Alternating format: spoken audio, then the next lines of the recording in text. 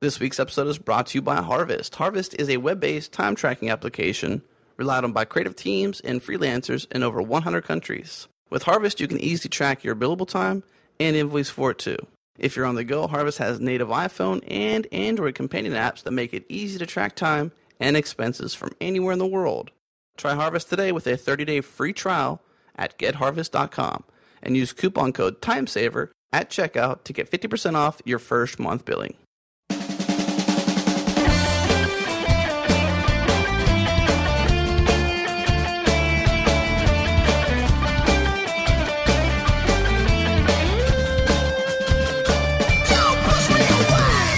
Welcome to the Changelog episode 0.6.6. I'm Adam Stacoviak. And I'm Wynn Netherland. This is the Changelog. We cover what's fresh and new and open source. If you found us on iTunes, we're also on the web at thechangelog.com. We're also up on GitHub. Head to github.com/explore. You'll find some trending repos, some feature repos from our blog, as well as the audio podcasts. And if you're on Twitter, follow Changelog Show and me, Adam Stack. And I'm Penguin, Pengwynn. Fun episode this week. Talked to Wayne Seguin from, I guess, Engine Yard fame as of late. Probably know him from RVM. Definitely using RVM. RVM is the bomb.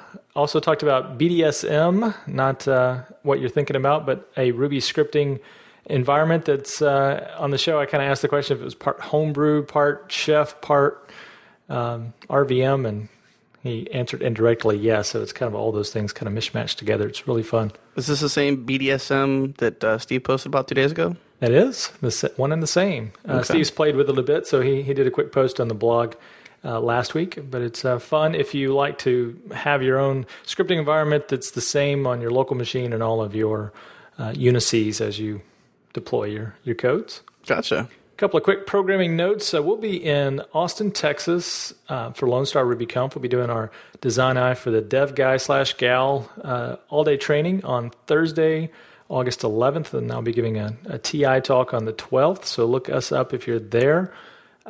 Madison RubyConf, August 18th through the 20th up in Madison, Wisconsin. Our buddy Steve Klabnik is going to be giving a talk up there, contributor to the show, co-host actually on this episode as well.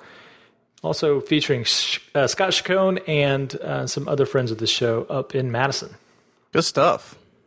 Absolutely. Fun show this week. Should we get to it? Let's do it.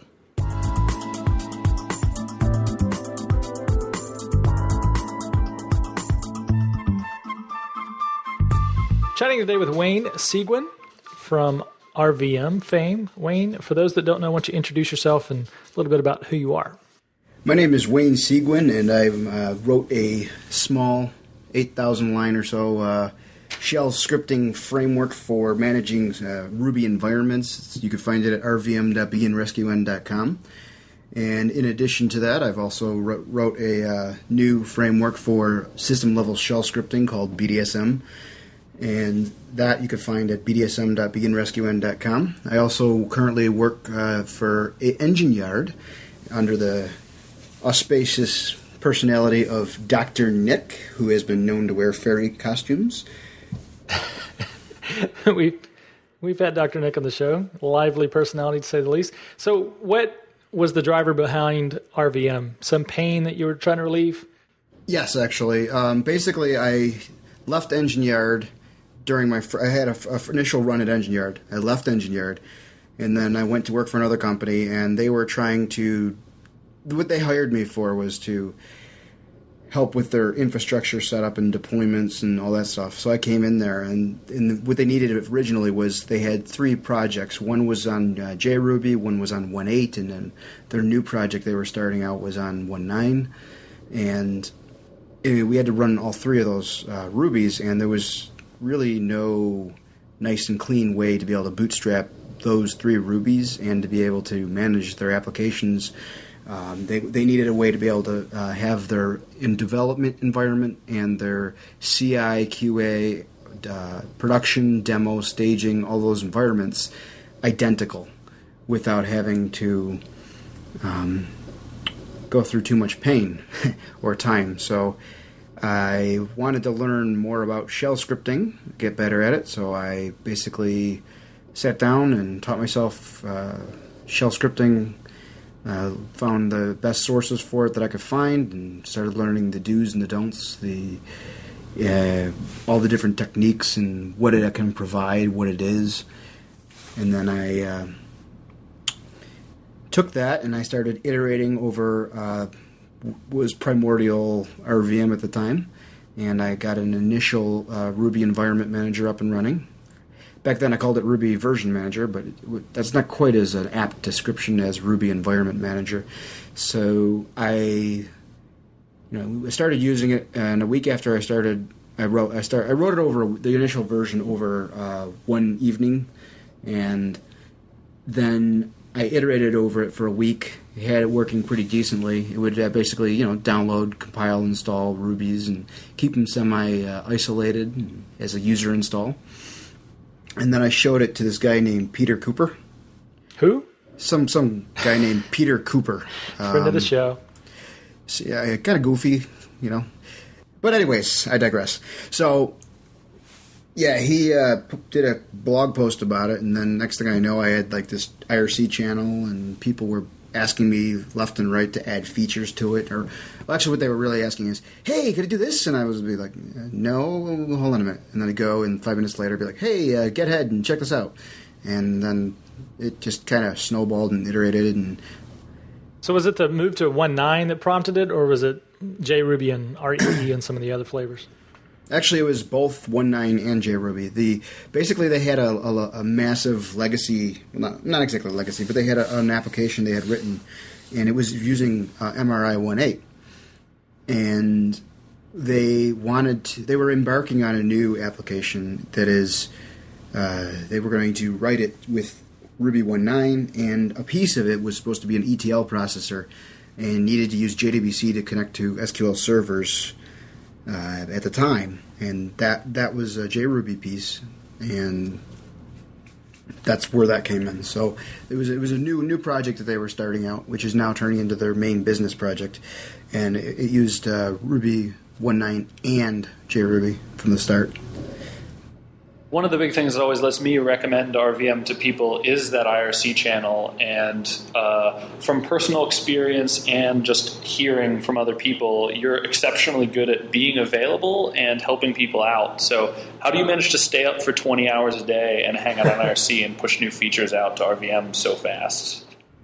I'm not sure I could answer that question if I tried. For the last couple of weeks, I've kind of been dealing with some family things and personal things, and so I haven't been quite as available. However, overall, yeah, for the past 2 years, I've been overly available. Yeah, I don't think anybody can begrudge you for spending time with your family after this, I don't know. Yeah, I think I basically burned myself out a bit, but much to my happiness, the community has started to step in and help out, and there's a lot of people on the IRC channel now that help out. And even more phenomenal to me is I now have a co-conspirator, Michael Papis, who is out of Poland, has stepped in, and he basically took the ball and started running with it and let me take a mental sanity / family break, and he's been helping support and drive RVM forward for the past 3 or 4 weeks now. And so now that I'm kind of getting back into it again, I can't iterate it enough that having someone helping on a project of this that everybody is using like this is just unbelievable. Before that, I had a few quick helps here and there, a few random pull requests and stuff like that, but nobody that actually knew the code base inside out. Since last year, Ruby Summer of Code, where I had dedicated Darcy Laycock for that entire stint of the Ruby Summer of Code. Since then, I haven't really had anybody that stepped up and helped out. And Michael now is stepping up and helping out with both RVM and BDSM. And it's just amazing how much more energetic I am able to get about it now. One of the powerful features of RVM are gem sets. There's a post by Ryan McGeary, I guess is the name, talking about how as a community, we're probably abusing gem sets for application development, and we should be using the vendor everything approach. What's your take on gem sets and when they're useful? Well, personally, I use gem sets on every project. I vendor nothing. I do firmly believe in complete and utter isolation of an application. What I do is I do use gem sets to do that, and basically I obliterate. If I'm deploying to a server, you can just start clean or obliterate a gem set, and if you're using bundler or isolate or something like that, or RVM gem sets themselves have a gem set import feature, an export feature, and you can use any of those things to bootstrap exactly the gems you need for your application. And the one exception I take to the vendor nothing is I do vendor things when I have to deploy to a system that's insanely locked down behind firewalls, such that there is no actual good reason for them to be that locked down. However, they do it anyways. So anytime I deal with people like that, I tend to actually bundle things, but I don't actually bundle them in the application. I like to keep my application's code bases lean and clean, so I have another way that I propagate bundled gem set directories and stuff like that. A big piece of the workflow is how Bundler works together with RVM. How much integration have you done with Yehuda and how he designed Bundler to get those two to play nice? Originally, there was a lot of back and forth with Yehuda and I, and we got a lot of the kinks worked out right around Bundler 1.0 and shortly thereafter 1.0 a lot of iterations. And they started to play nice together, and then sometime recently things started to diverge a little bit again. So what I've requested... Well, actually, I talked with Indirect about...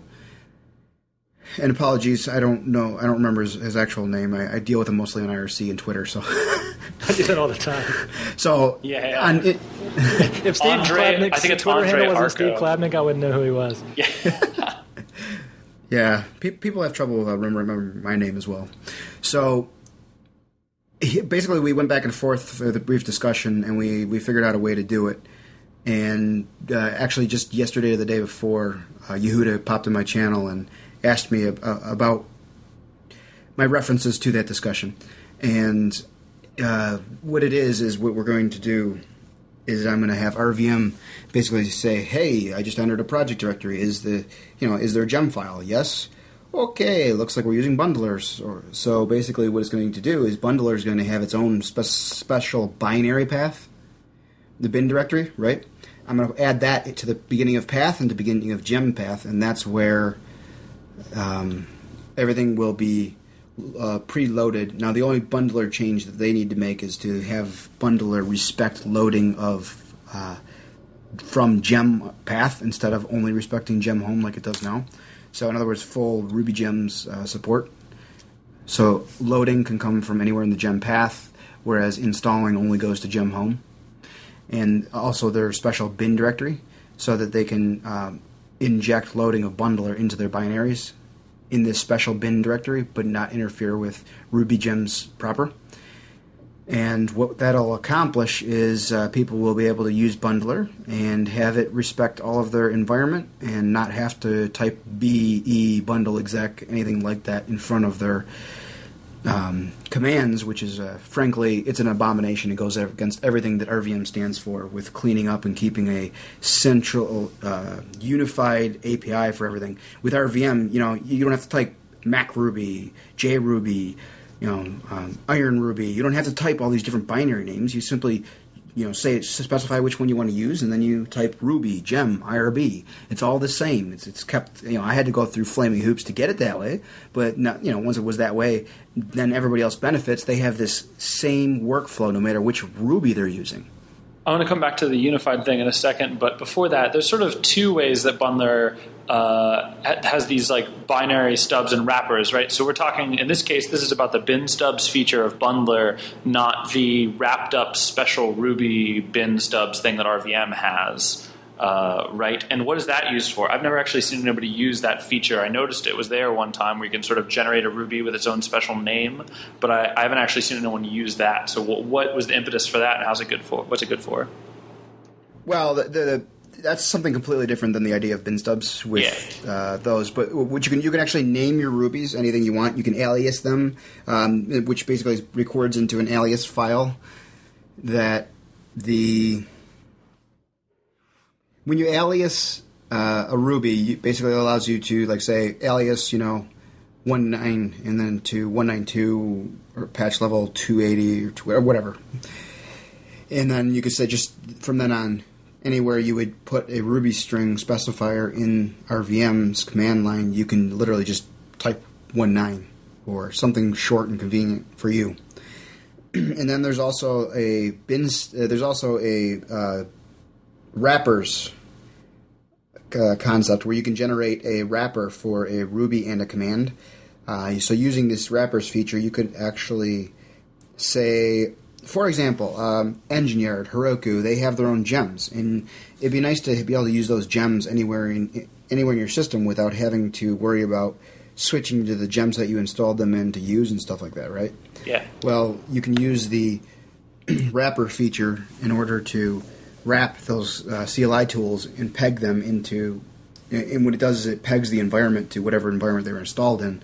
So you can actually, since you're using RVM, the RVM bin directory gets into your path, and you can now type Heroku, EY, Heroku deploy or whatever it is, EY deploy, all those things, and anywhere in your system, no matter what Ruby or gem set you're using, and it works as expected.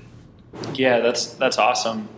The unified approach thing definitely helps when getting people acquainted with, or just in general, not having to remember how to do things 12 different ways is really nice. But sometimes, things, since you're sort of the gateway into Ruby, you have to know a lot about a lot of things. Like you said, you sort of went through a ton of effort to make this happen. And sometimes there's a little bit of, back and forth, like what just happened over the last couple of days with the nail gun situation that I talked to you about. So, Michael, for everybody who isn't obsessively using JRuby and paying attention to RVM's head, Michael added a thing that starts JRuby with nail gun. So when you do that, type Ruby to start JRuby, you get nail gun, and nail gun can change the way your application works. Usually it's faster, but sometimes it breaks and sometimes it's slower. So how do you keep on top of 12 different versions of Ruby and their patch levels? Do you sort of take a more of a pull approach and assume that people will just say, hey, Wayne, this is broken, or do you actively pay attention to all these different projects? How does that sort of work out? So I do not actively pay attention to all the projects, because when I change something in RVM, I will know within 5 minutes. And that no, I'm serious. I guarantee I will know within 5 minutes whether it broke anything. That's awesome and terrible. So.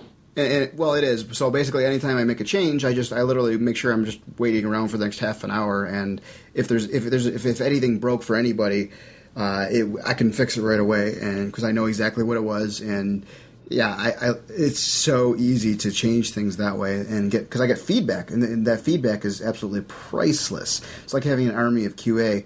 I checked it out, and the RVM website and the BDSM website, between the two of them, they're serving that just for the website, like documentation and everything like that. It's serving well over, I think it was like 2 million requests a month. It's amazing. And then you add into that all the downloads and stuff like that. It's like, wow. That's awesome. So, but yeah. So what happens is I change. I usually I don't anymore change things just to change them. So I will change things to refactor to clean up the code base. However, as far as like adding new features, I really at this point only do that if there's a user who says, "Hey, does it do this? Can it do this?" And if it sounds like a good suggestion, sounds like a useful feature, it has a use case, I will just add it and push it, and then have them test it. They test it; it'll be good or bad, and I'll fix it real quick. And then once they've got it and tested working, I'll just wait and see if anybody else, screams or squeals, and if it all looks good, then I'll push a release out either that same day or the next day or whatever. Switch gears for a minute. Talk to us about BDSM. Yeah, BDSM is originally it was the Bash deployment and server manager, and because that's actually what I built it for originally, was to manage all of my various systems. I was managing like 82 or more servers for different people, and I wanted something that would keep them all the same. They were all among many different operating systems. Ranging in age from anywhere from like, oh my god, why is this thing still chugging along, to woohoo, it's Arch Linux, the latest and greatest, that kind of stuff. So yeah, so originally it was meant for setting up and deploying applications on servers and managing that, and then I started thinking and dealing with more as a systems administrator. I had literally an accumulation of random scripts and things that just kind of started collecting on all the systems, and I would go and I'd need a script, and I'd be like, oh crap, which system? Okay. Oh, this friend of mine had it for his systems, and okay, I'm going to go to one of his servers. All right, now where did I store that script? Let's do which. Oh no, it's not there. Crap, I know it's on here. So trying to figure out where it is, and not only that, but then you also have the issue of revision control and all this other stuff with these scripts, right? So it became a little bit painful for that. And here I had this great little system, this BDSM, and I had this fledgling modules concept in it. And now this was like a year and a half or so ago. I started adding into it the concept of modules and loadable modules and extensions, and so let me briefly give you a rundown of what those really are. So it changed from this server setup and deployment script into a full-fledged system level scripting framework. You can actually now put BDSM in the shebang line and start using its modules and extensions inside of your scripts, which gives you nice things like stack traces that print out such that based on your editor setting, you can, if you're, as long as your terminal supports it, you can command click on the line and it opens up to that source line and file, and lots of other stack tracing and application tracing and debugging like goodies, as well as a lot of DSL constructs, like instead of having to remember the bracket, dash S, file name, or and this kind of stuff, you can literally do if space file underscore exists, and then the file name or the path to the file with file name, if space file is executable. There's all kinds of DSL methods that are provided by the modules, the core modules and the file system modules now by default. And using these modules, so the modules contain basically namespaced sets of functions for doing different things. Like there's a file system, a user, a blogging trace, all kinds of different modules. And so they're basically like equivalent to, in Ruby, the standard library. So that they're along the same idea as like the Ruby standard library, but for like shell scripting. Yeah, like active support is sort of almost what it sounds like. Just like, these are all useful things that you might like to use. Something like that, yeah. It does two things. It extends the features of shell scripting so that you get very clean looking shell scripts, and also gives them all these enhanced features like, the active support concept.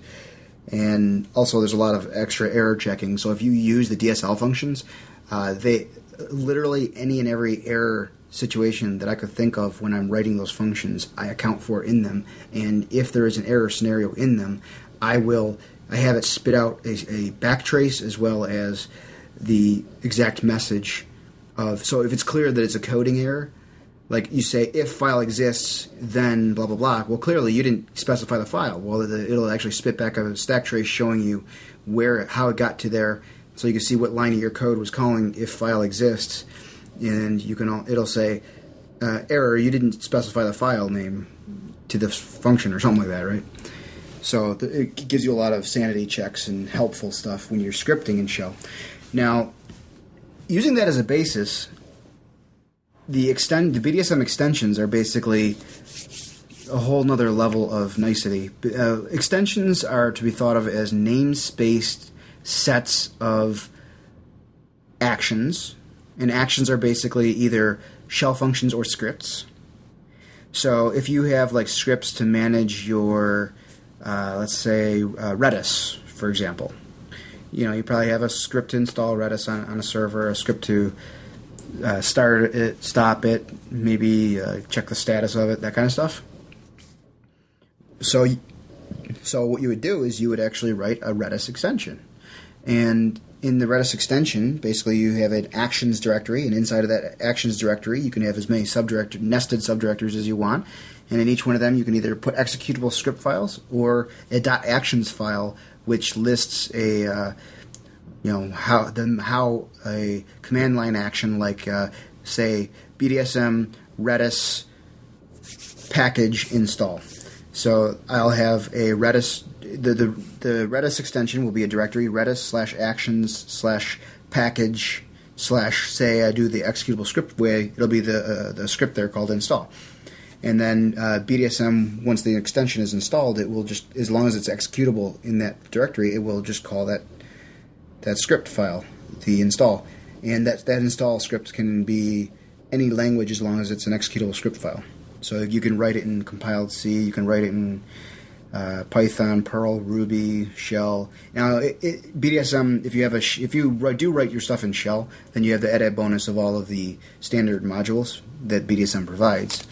However, you're not restricted to do that. And so then what it does is BDSM you encapsulate your sets of scripts, your namespaced sets of scripts in extensions. So you can have one for, like, say, Redis. You can have one for deploying, which these are actually examples that I have. One for, say, Unicorn to control it. And then you install BDSM, you just say BDSM and then the extension name package install for, like, Redis. Like, so BDSM Redis package install installs Redis. BDSM Redis service start, stop, restart, that kind of stuff. It does start, stop, restart on Redis. And those are implemented as system-level shell scripts or Ruby scripts or whatever you want. And one of the things, if you go to RVM's website, you have /deployment/best-practices. And I need to update that with a new API, but essentially that details how you would go about deploying, say, Redmine as an example application. And the idea is that you can use BDSM to bootstrap your application stack and control everything application related on the system, and then separate from, like, package manager and everything like that. So what this affords me is, if you recall, with RVM we have this isolated system where we can specify the environment, which is like the Ruby and the gem set and the list of gems and that kind of stuff. And so for your application, that becomes the application's environment. Well, this is taking that one step further to the entire application's environment and system. So given any Linux type operating system or BSD, you can, including OS X, you can install BDSM as root and then start managing your application stacks with BDSM, as well as all of your, writing extensions for your sets of scripts and stuff like that. So there's just so many things that you can do with it. It's ridiculous. So this is sort of part Chef, part Homebrew, part Oh My Z shell for Bash? Yeah. So it's not just Bash, though. It's more of a system-level framework. It happens to be written in Bash at the moment, but... so the idea, the fundamental idea that you can think of is, and the reason why I made it the way I did is, so I was trying to extend the RVM concept to my entire application stack. Since I had so many different servers that I was helping people manage, then they were on all kinds of different operating systems while trying to account for differences in package managers and package versions and names on them, and everything just became a living hellish nightmare for me. So instead of doing that, what I do is, we have some base libraries that, we have the system and the system's package manager install and manage the system itself. And then each application between BDSM and RVM, we manage the entire application stack specifically using those two tools, and it's cross-system the same. It's also completely isolated inside of itself, just like RVM is. Where are you installing these two? What sort of paths? So for BDSM, you can do user or root installs. I only have one person doing user installs, so it's not heavily tested.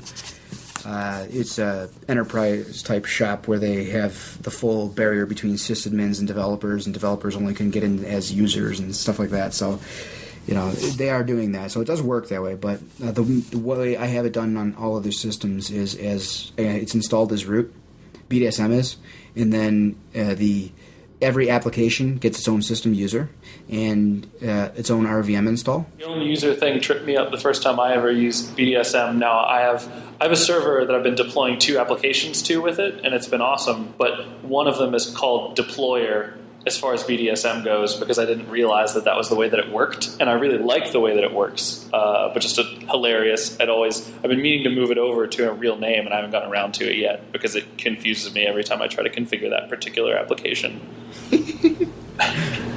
Yeah, it works well. It's awesome. It's so much simpler than Capistrano was to manage everything. One of them is a Sinatra app, and one's a Rails app, and one's using MongoDB, and one's using Postgres, and so all that kind of stuff is way easier to manage so far. So it's been I'll be reading that best practices page. That's exactly the plan. Is that so for application developers, like web application developers or people like that, the idea is that you need to manage your stack, your application stack specifically, and you want to be able, in my opinion, and at least the way I do things is, I want to be able to go on my laptop, on my desktop, on my CI server, my staging server, my production server, all of these, right, the QA, and I want to have them identical. I don't really give a woohoo whether it's on OS X, or this one's on CentOS, or this one's on Arch Linux, or this one's on Redshift. I mean, basically, I really don't want to care. I really don't want to care. I want it to work the same on all of them. And also, if it's set up and run and works the same on all of them, that also enables me to kind of test exactly that application stack as I go from development to QA to CI and staging, right, all the way to production. If it's identical, the entire application stack the whole way, then you're more confident that it's going to work the same as you bring it on. You run into any problems supporting cross-platform scripts like this? Okay, so basically, supporting cross-platform scripts is a living nightmare.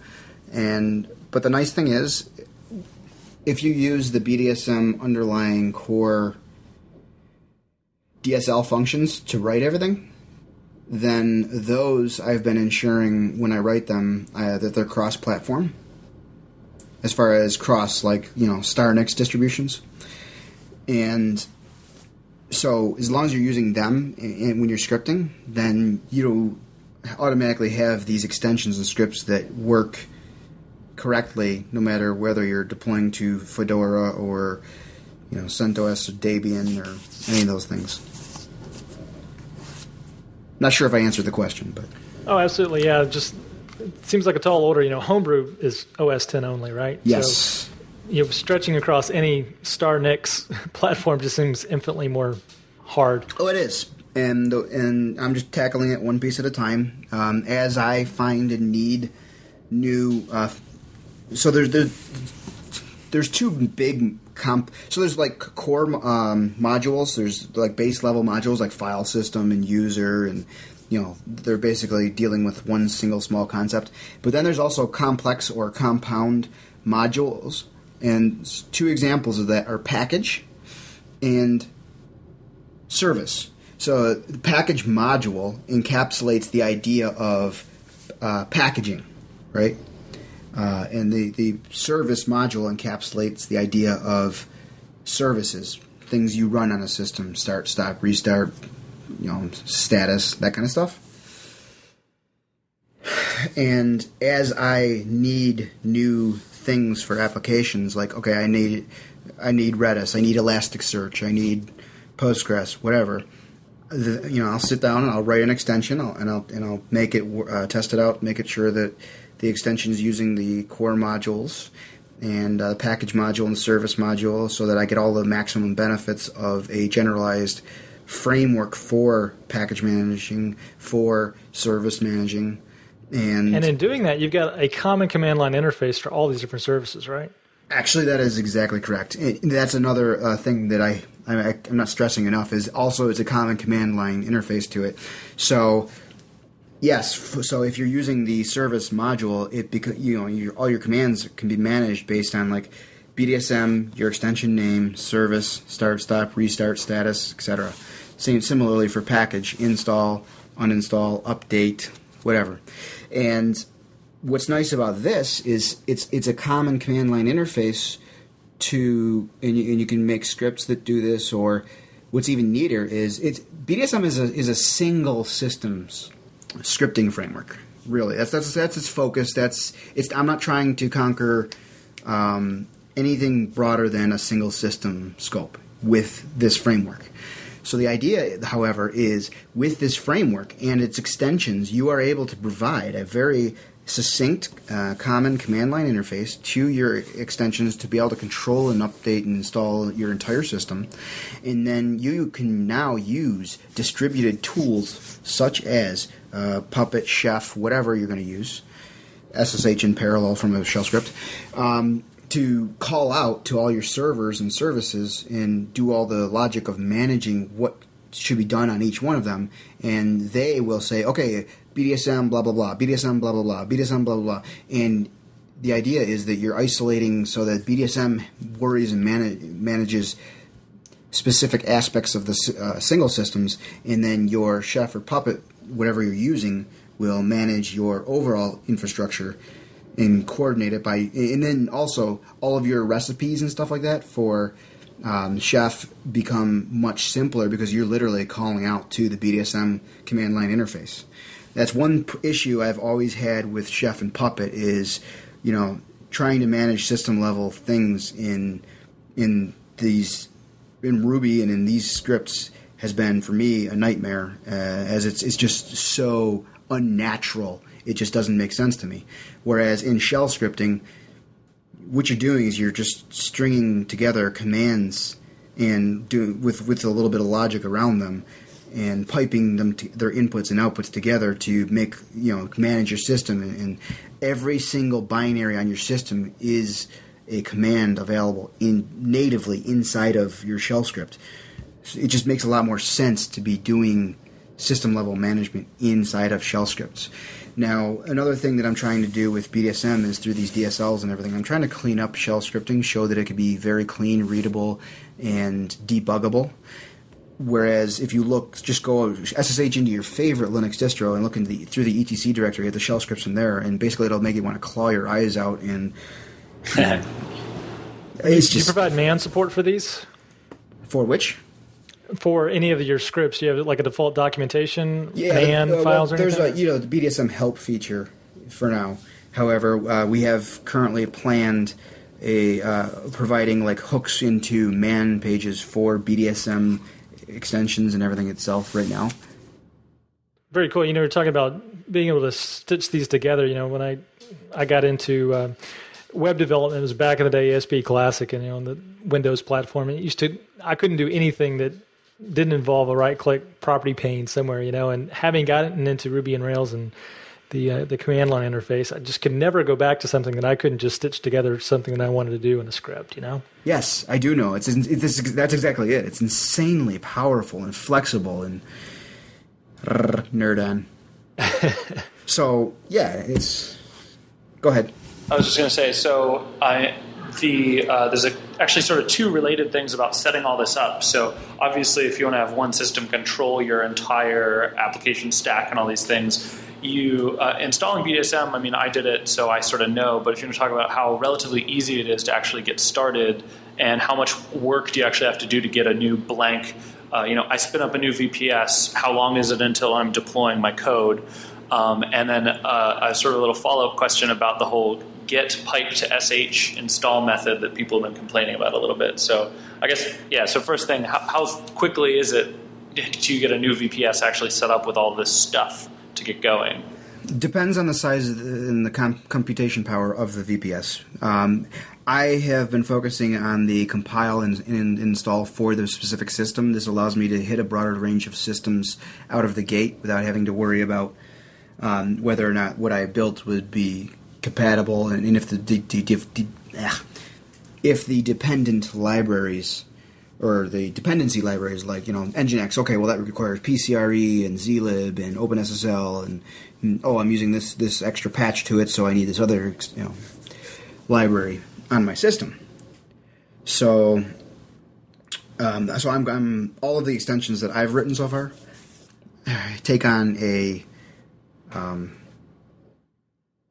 compiling by default approach. Now, you can write extensions that don't do that, and there actually is one extension that doesn't do that. For example, I think it's MongoDB, if I remember correctly. It's basically download the executable for your platform, extract and copy the files in the proper locations, and you're done. So, it's possible to do anything you want with that. Now, that said, on an RVM test server that I have, it's not a particularly beefy server, but it's got, like 2 gigs of RAM, and I don't know how much processing power, but within, 10 or 15 minutes, I have a Redmine instance deployed, and most of that time is literally just waiting for the compiling on it. So if you use Gentoo, you'll be right at home. As an Arch person, I have to crack jokes at Gentoo all the time. I'm actually a fan of both Arch and Gentoo, so I don't know. Similar. It's like Ruby Python is what it reminds me of. They're like almost identical. There's no reason the two should hate each other, but they seem like they do. It's even more fundamental than that. It's like Rubinius and JRuby. Yeah. So to the second piece, I guess, of that poorly worded question from earlier. So RVM definitely has the ability to install through curl this shell script and pipe it to SH. POW does this, NPM does this, and I see complaints on the Twitters all the time about how this is a terrible idea for installing software. Yeah, let me put it to you this way. It's a shell script. Your shells are capable of reading streams of files, whether it be from curling, whether it be from catting, whether it be from reading a file, and executing those files in there. So this is literally quite equivalent to downloading the file, making it executable, and doing /install. There is no difference. Now, there was a possibility for a man-in-the-middle attack, which is why I bought the SSL cert for RVM, thanks to the donations. And so then I set up the SSL and then had lots of lovely little nightmares with CA certificates not being updated on people's systems. Whee! Hold on. Yeah. Tapping my vein. Hold on. So, so that preempts the man-in-the-middle thing. But if they're still going to complain, then they're just quite literally being pompous jackasses. And the reason for that is you shouldn't be running anything on your system that you don't trust for any number of reasons. And so if you have a problem with that, download the script, read the code, see exactly what it does. Oh my God, what a concept! Wow! You just blew my mind! So anyways, I don't know what else to say about that. It's like, why, go ahead, complain, It's like you're just showing how much of an ass you are, really. So, Wayne, how long does it take you to bootstrap your own personal setup? So Lion comes out, you want to install from scratch. How much of your own setup do you have automated? I'm a very bad monkey as far as that's concerned. I rsync over my project directory, and then I basically just do the curl and cat and pipe and smoke it. RVM and BDSM installs, and then I just take it from there. I basically will install the rubies as I can. I'll literally open up 10 shells and 10 different terminals and install as many as I can in parallel. Usually I have to install 1.8 or something first and then do all of the rest. And for BDSM, I have that down to a little bit more of a science. I could actually, at this point in time, I could script the whole thing. Just open up a file, make it shebang line, user local bin BDSM, and then just start calling, commands in there, and or just have a normal shell script where you do BDSM Nginx package install, BDSM Redis package install, or there's actually a new thing that I just introduced, which is an alternative syntax to that, and in literally one command, you can have it install all of your package things. It's kind of fun to use too. But basically, you can do like, for example, BDSM zlib, PCRE, OpenSSL, .nginx, Redis, space, package install. And what that will actually do is that will, in parallel, at the same time, install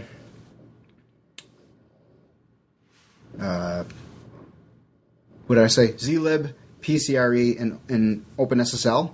And then as soon as all three of those finish, then it will launch an install of Nginx and Redis in parallel. And the reason for doing that, hopefully it's obvious, is because before you can build Nginx, you need those dependency libraries to be built. So I've got this compact command line syntax that I introduced today that allows you to quickly, in one line, install a dependency tree. And it also respects the number of CPUs on your system. So if you have 2 CPUs, it will only... So in my example, let's say you have 2 cores or 2 CPUs. Using my example of PCRE, zlib, and OpenSSL as the first set in sequence, it will install zlib and PCRE, and it won't continue to OpenSSL until one of the 2 of those finish. And then awesome.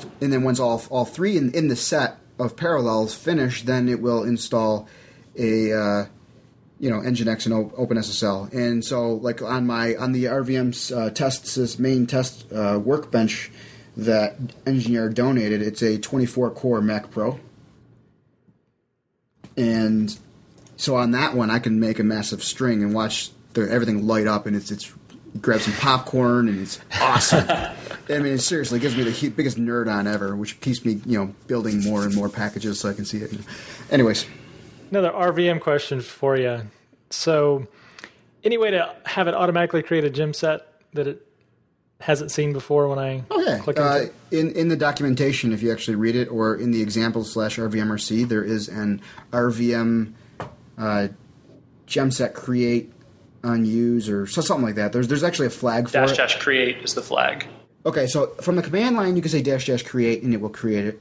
Or you can make it so that any time it sees a gem set, it doesn't exist yet, it will automatically create it. That you can put in your .rvmrc file in your user home directory or your etc rvmrc file. And it's you're going to have to look in the documentation or in examples /rvmrc, but it's something like RVM gem set create flag or something like that. Awesome. That's pretty much the first thing I do on every project is make an RVMRC with a gem set as the name of the project and shove it in Git. I actually do that as well. When I create a new project, the first thing I do is I make the directory, go to it, and I do RVM space, -- RVMRC space -- create space, 1.9.2 at my project name. And that'll generate the .rvmrc. I do git init, git add .rvmrc, and then I continue. So while we have you here, I know this is in the RVM Best Practices website, but let's get it straight from the horse's mouth. RVMRCs, always check them into your repositories and have a project gem set with the same name as your project, right? Yeah, completely correct. The RVMRC is the specification of this is the project's environment. When you're in this project, when you're running this project, it should be in this environment by default. So that when you go into the project, whether it's 5 months down the road, whether oh crap, I lost my system, and I just clone the repo, CD into it, RVM sets up your environment, and everything's kosher, and you get going. And additionally, keep in mind, the RVMRC file is actually a shell script. So it's not just setting the RVM Ruby string and environment ID, which is the Ruby string at gemset name. It's more than that. You should do in the RVMRC with proper error handling. Anything that you need to do to set up this application's environment to be ready to work on it or run it. When I see anybody complaining about RVM or Bundler on Twitter, I just want to remind them where we've come since 2005. Gone are the days where it was just like a picture puzzle game of dependencies trying to get a Rails project to run back then. Yeah. Thanks for that. Thanks for those memories. So basically, what that'll... so it's basically a contract between all developers on that application, and since it's a shell script, you can actually put checks in there that will do things like check the Git branch, and based on the Git branch. So if I'm on production, then we're using this Ruby, but for the master branch or development branch, then you would use this environment identifier instead because we're to beta it. So we were on 1.8, that's production. But if the Git branch is development or master, then we want to be on 1.9 because we're working on upgrading on the master branch or something like that. That is the proper way. That's awesome. Or if you got a special Ruby for Heroku, that's different from your local too. That's yes, cool. That is the proper way to be using your RVMRCs. And if you're a bundler user, then if you look in the generated RVMRC file towards the bottom, what you will notice is that it has examples of so let me back up. It has examples down there. What I actually do is, if I'm using Bundler on a project, I will have the top of the very top selects the environment ID. The middle is this is already in there generated. The middle loads that environment, and then down below, I use a .gems file with RVM gemsets, and what I do is RVM gemset import .gems. In that file, I have just one word, bundler, or you could do bundler space -v 1.0.15, whatever. And what that does is when I see it into the directory, not only does it load the RVM environment, it makes sure that bundler is in the proper version is installed in that gemset. Taking that further, a little bit down more in the generated file, you can actually see that it has if bundler is found, then call bundle when you CD in there, so that it also bundles for you. Now that's optional, but that's RVMRC files and proper usage of them. Cool. We know you had a hard stop at 5, so one last question before we let you go. When you're not hacking on RVM or BDSM, what open source project out there has you excited that you want to tell the world about? And by world, I mean like our 200 users or listeners. 200 listeners. So basically, I'm actually currently working on a specification for a new open source project which does not have a name yet. I am working on this with Michael, and the idea is that it is this system which allows you to write plugins for it for processing arbitrary data streams or which have the idea of like identities and relationships, and in other words, identities and interactions between identities. And it's a generic framework for this kind of thing. So applications for it could be like monitoring systems could have a plugin which basically maps this data and calculates and computes relationships on aggregated monitoring things that come into it. Or you could actually do neat things like business metrics, like if you can pull in metrics from your ticketing system, pull in metrics from your sales department, pull in metrics from your Nagios as well at the same time, pull in any and all kinds of different metrics, and basically you write plugins which know how to parse these metrics into the format required by the system. And then what happens is when it's in the system itself has a bunch of default. It has a graph database inside of it, as well as a document data store, as well as a relational data store. All three of which work together, so that basically the entry into the system is the document data store, and that's where all the raw information is stored. And then the plugins are expected to have processors written in them, which extract that and extract the data into the IDR, the relationship the graph database, and then inside of the graph database, your processor will look at that and extract statistics. The system will actually extract statistics based on what it sees in the giant graph relationship database and store them into the tables. And then what you can do is you can actually use these things for alerting, for reporting, like business reporting and reflecting on your business and determining directions and stuff like that. So that's one kind of thing I'm looking at and thinking about. And as well, there's something called event stream processing and workflow engines, and combining the two of those together and putting them on top of this system as well will end up with this extremely flexible system. It's going to be generic, and the plugins are what actually are business specific or application specific.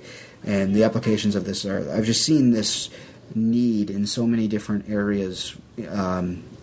Could you do social network activity streams, for instance? That is exactly correct. Yes, you could do. Let's say you want to have a BDSM relationship dating site, and you, I don't know. Theoretically. The canonical example is like if everybody uses Twitter as a canonical example. Well, the idea is that you would write a Twitter processor which is able to import Twitter relationships, like, so you have these Twitter IDs, and then you have different kind of interaction types between these IDs, like follow or retweet or mention, right, and that kind of stuff, and then put that in the system, and then it'll compute based on the data types that are labeled on the in the graph database. There are processors which will extract statistical information and store those into relational database as statistics storage, and which can be used for reporting and extracting and whatever the heck you want to do, really. Very interesting. Yeah, I've seen that pattern a lot. It seems to be kind of the pattern behind a lot of web applications and even business applications, like you mentioned now. Yep. Well, Wayne, surely appreciate it, taking the time to tell us about RVM and BDSM. And, look forward to this yet unnamed project. Cool. Yeah, thanks a lot, Wayne. Cool. All right, guys.